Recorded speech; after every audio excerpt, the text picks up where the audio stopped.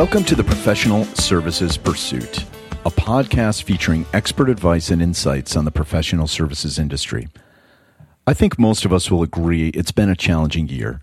We hope all of you out there have enjoyed the podcast and have gleaned some value from hearing how our guests are dealing with challenges, the insights they provided, and maybe have even extracted some tangible tips that you've been able to implement at your business.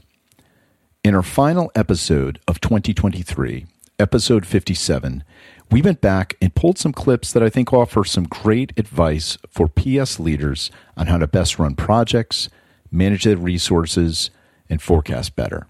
Always a popular topic.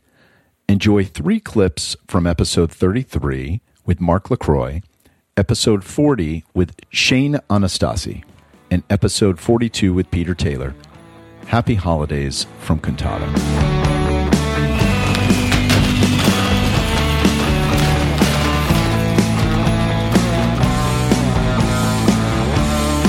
How is it that you guide companies, embedded service organizations, to start becoming more profit-centric, to start becoming more consulting-oriented, customer-facing and impacting type of an organization? Yeah, and it's funny, other than the true original intention of the organizations, whether it's embedded or it's a pure play consulting, you can kind of adjust what your primary objective is depending on which of those that you are. But once you get into the customer-facing project, it all pretty much becomes the same. And the role that we try to get those teams to adopt is what we would kind of create a persona around it, but it's called the Project Sherpa. And the general idea is that you are the paid guide leading the customer through a dangerous environment to achieve the best possible outcome that you and they can achieve given the environment around you. And, there's a lot of qualifiers in there, but we have to really understand what a project is to be able to lead the journey successfully. And one of the things that we tend to focus on in the industry, which is a complete incorrect way to look at it, is that we focus on things like making sure that we're on time, on budget, on scope. That's a distraction. We focus on things like customer satisfaction. And one of the real values of project consulting or project delivery is not getting the customer to love you during the journey. It's getting the customer to love you after the journey is over. And that's what the focus needs to be. And you don't get that outcome if what you're doing during the journey is trying to pamper them or to not tell them the truth or to make them happy because they want something and you're just going to give it to them for free. You make them happy by leaving them with an outcome that they see as value for money. And so what we focus on is we feel that in the industry, people are really in a passive mode when they execute projects. They go to the customer, they take the SOW from sales, they go to the customer and they say, what do you want us to do? Sales said we're going to do this, so let's just start doing that. And so all of a sudden the customer comes back maybe towards the end of the project and we realize we're completely misaligned.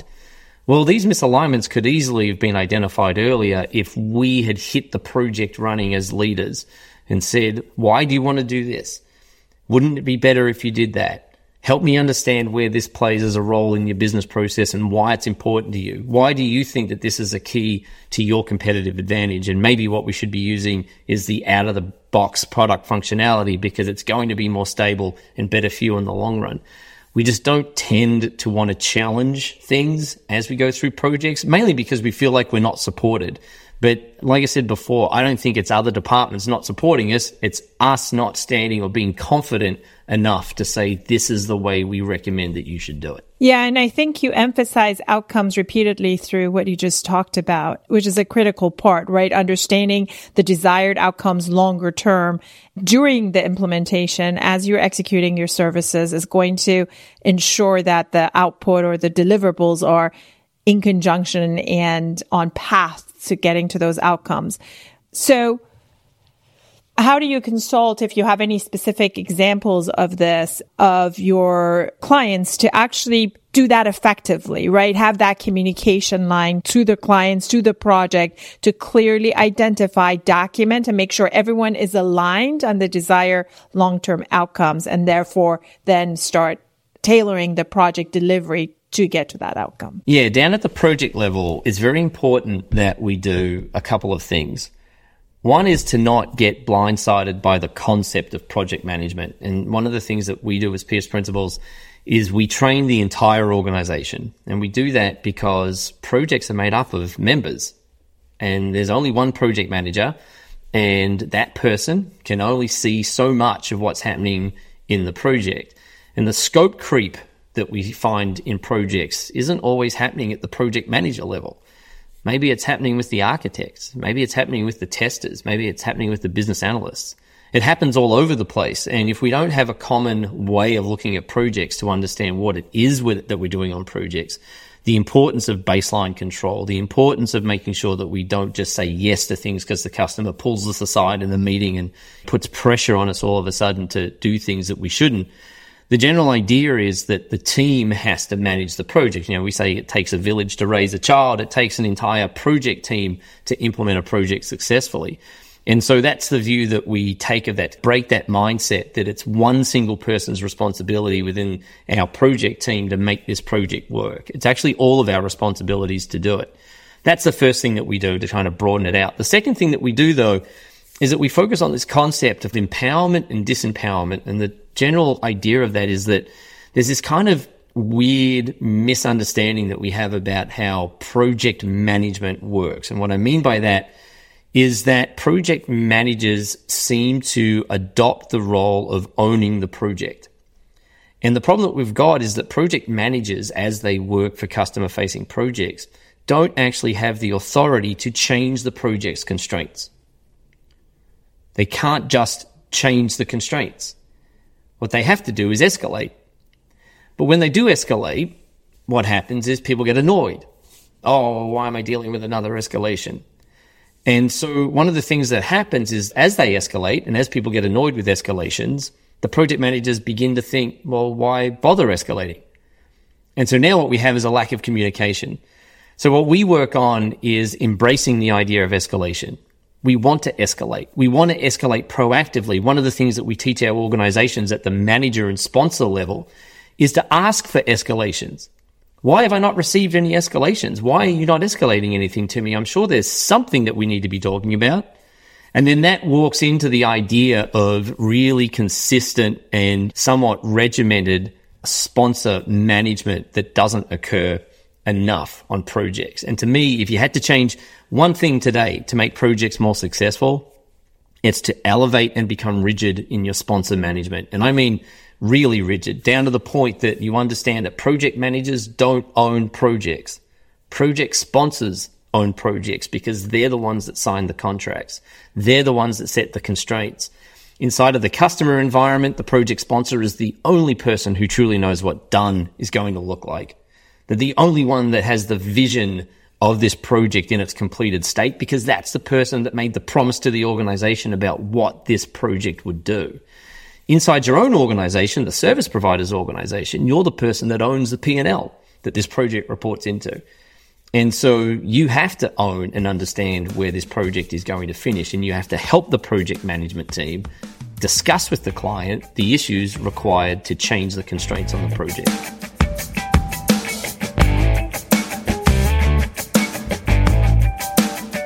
Let's start by talking a little bit about how the future of AI is driving the industry.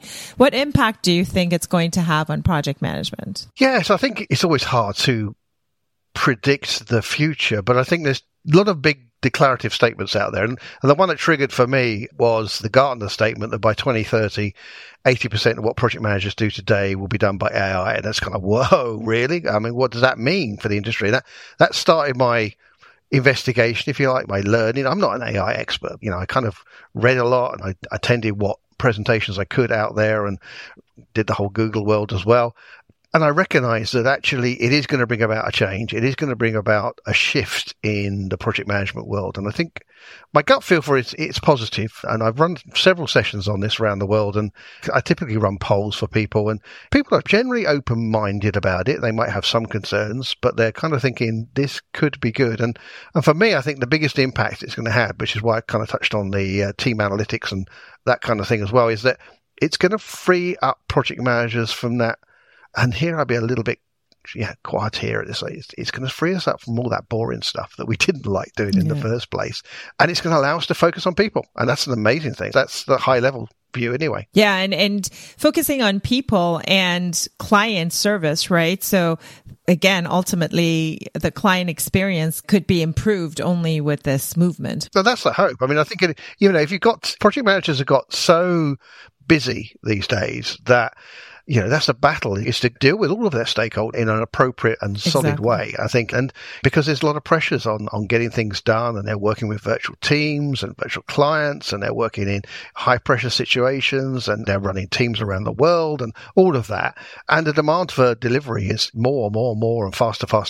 I think actually, this is a brilliant time when some real significant help through AI is going to be an incredibly positive, and I think most project managers would truly welcome it. Part of, I think, what everyone is struggling with, Peter, is determining what is the proper and the right application and what is not of AI, right? Yeah. And so what are your thoughts in the context of project management and service delivery in terms of what are some of the right applications and what are some that are not? So we kind of have to step back. I mean, it's a huge subject. That's the biggest thing I found, and I'm only talking about one element of AI here. I mean, there's the sort of narrow AI world, but if that can be broken down, we've got process automation, we've got chatbots, we've got machine learning, and then we've got the autonomous project manager. We don't need people anymore. This is the world of Terminator that people are fearing of. But process automation has been around for quite a while, and it's about streamlining process and making it effective and accurate and helpful in that way. Chatbots, most of us know, if you've ever bought anything from Amazon, had a problem, and your chances are you have not spoken to a human, you've dealt with a chatbot. And in my own personal experience, successfully. The clever stuff comes in the world of machine learning. This is where the AI is really beginning to understand the data and what that data is predicting. And that's really where the big leap forward is going to come. And autonomous project management, that's really a thing of science fiction future at this point in time. So your question about where can it help? I think it can definitely help. Let's break it this way. We're human, and we have to track stuff. We have to register stuff. We have to make decisions based on it. And we have good days, and we have bad days, and we get tired, and we get overwhelmed, etc. But AI is truly never tiring and completely objective, and can be constantly scanning data, looking ahead for problems, challenges, issues, and so forth. And that's something that I think in the world of professional services and project delivery, that partner in the background just looking out for you. And I think that's a weird way of saying it, perhaps because it's not real, it's not human, but effectively that's what AI will be doing. It will be constantly tracking things and offering up guidance and advice. I think for me, that's where the really big step forward is going to come from. One of the trends was talking about predictive analytics. And I think AI is a big enabler, and it's going to empower leading indicators and predictive analytics so that you can get ahead of things instead of being reactive. I love that angle. It's the same principle for the team analytics I was talking about. It's that, we do reviews, we do retrospectives, we do feedback loops, all the rest of it, but it's all lagging. Whereas, the kind of team analytics looking in the moment, pulse checks, etc., that it's really going to be far more valuable and offer up that kind of short future view. Yeah, exactly. These are the types of, hey, this type of a project, the last 10 projects of this type have faced this kind of a risk, and these are the steps you can take to mitigate, which is going to empower the project manager to actually get in front of things and make sure that there is a great customer experience. So totally. I think it's all very exciting. So what do you think then on PMs and PMO teams? How do you think they need to evolve their skill sets to be prepared for this change, to capitalize on it, and to make sure that ultimately it does lead to high performance as PM, PMO team, but also great experience? Yeah, I think the first thing, every project manager, I think you should be learning about this stuff. And it's about engaging. It's about thinking about it. It's about trialing it out. I mean, my OPMO is doing this right now. I've kind of raised the topic amongst my team, and we're trialing a number of elements of AI in our own world to try and demonstrate value, but also to give us understanding.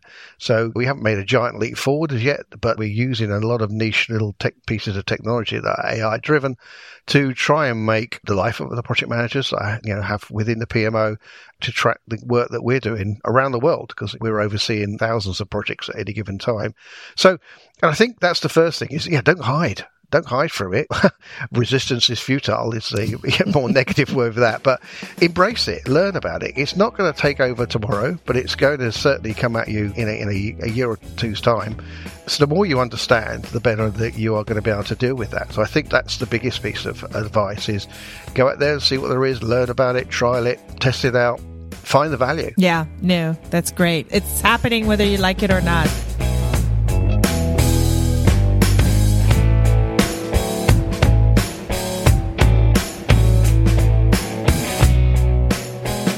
We've discussed skills forecasting as a very important component. We know it's a particular problem area with only 31% of organizations saying they have this capability. We know that client demands are changing faster than ever, and we're required to be responsive to the needs of our clients and being able to understand the skills needed to service the clients and being able to position those skills at the right time for the right project is critical to ensuring both client and our colleague satisfaction. So why do you think it's so challenging for a lot of companies to be able to properly forecast skills? And obviously that inhibits their ability to make sure that every single time they're positioning the right skill set for the right activity. Well, I've definitely seen over the say 3 to 4 years, more attention has gone into skills databases and design and implementation than ever before. In fact, I've helped clients with exclusive skills inventory projects only because it's that big and that important. So they're not simple to simply deploy, but once they do, they're pretty straightforward and intuitive in terms of their value. Now, why is this continue to be a challenge? The first thing is that I think that the step that folks are taking now is to get the skills database in place and try to at least understand what do we have and what are the dimensions of what we have. But now, how are you using that in a use case? We like to think we want to use it to make smart staffing decisions, but you bring up forecasting and looking out into the future. And if you have a good skills database, then you could do what I'll call more ad hoc forecasting to say, what if analysis and scenarios to say, hey, if I was to sell 5 more of these projects, do I have enough of the right skills to do it? And that would be an example of ad hoc. The real goal is to tie it to more of the sales process as well. So you can get that future forecast look in to say, if this opportunity or these sets of opportunities are in our pipeline, what will that mean in terms of my skills and ability to staff them in the future? So that's a more complex thing. And what people have to realize is that skills and capabilities are a many-to-many and a one-to-many. So I have many skills, so that's a one-to-many. And Anu, we might share some of the same skills, right, and an overlap. And so in that case, it's hard to say, how many people do I have with this one skill to do this job? Sometimes we have to actually abstract some skills into some major disciplines and things like that to really filter out for capacity planning purposes. But nonetheless, we need that good skills data in there so we can do some of the ad hoc planning. The other thing is to be successful sometimes in translating what's being sold. Typically, we're not defining a bunch of skills and data in the sales and CRM platform, right? We don't expect salespeople to do that. So you have to look at your overall process and say, who are what I call the data intermediaries? Who is translating that new implementation project or that new project into what really are the resource requirements? And people avoid that translation, and sometimes they wait until the project's sold and ready to start being staffed when they could have started doing that a lot earlier in the process. And so One of the things I think to address this again is, yes, build your skills database, but again, use data intermediaries or technology to really develop what are those skills needed up front while it's still in the sales cycle, so you can effectively forecast and plan ahead for being able to meet the needs of what's in the pipeline.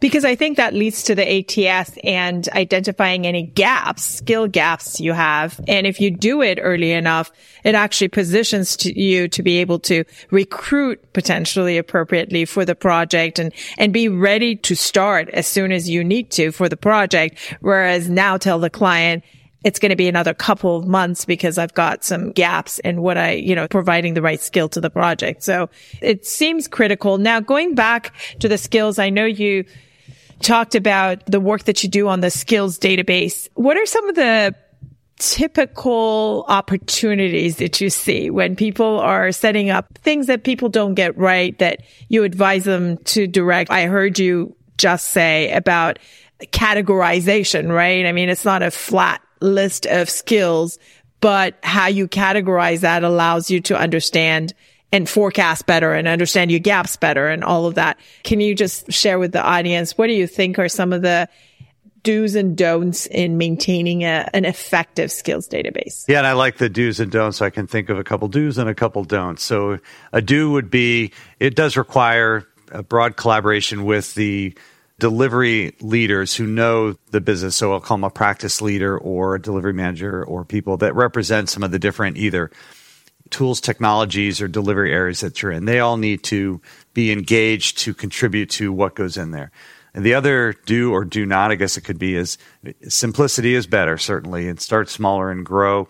I think people overcook their skills taxonomies a bit and try to get down to the version level of the product technology and it's like you have to come back up and apply use cases to say, how am I going to use this data and how much is enough to make an informed decision or to contribute to my analysis that I'm doing. So there is a size, and it's kind of correlated not to how many people you have, it's correlated to how broad of an offering, how many different services and technologies you work with. I helped a customer that was very acquisitive, had 50 different software technologies. That makes for a little bit bigger sales data. But if you're a single product implementer, you should have a skills database that's under 200, quite simply, because there's not enough. And again, keep in mind, don't let HR creep in here. This is a skills to do work database. This isn't about career development. This isn't about behavioral type things. This is about, do you have the skills to do the role that we're going to assign you to do? And so that's another way to kind of bound your skills database to keep that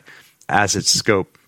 And again, as I mentioned, if there are disciplines or major practice areas, you may have to tease those out into a binary of I either know supply chain or I don't kind of thing. And so if you want to go and capacity plan based on a broad skill set, then I know how many supply chain people that I have and can better segment them to do my forecasting and planning. If you enjoyed this podcast, let us know by giving the show a 5-star review on your favorite podcast platform and leaving a comment. If you haven't already subscribed to the show, you can do so anywhere you get podcasts, on any podcast app. And to learn more about the power of Cantata's purpose-built technology, go to cantata.com. Thanks again for listening.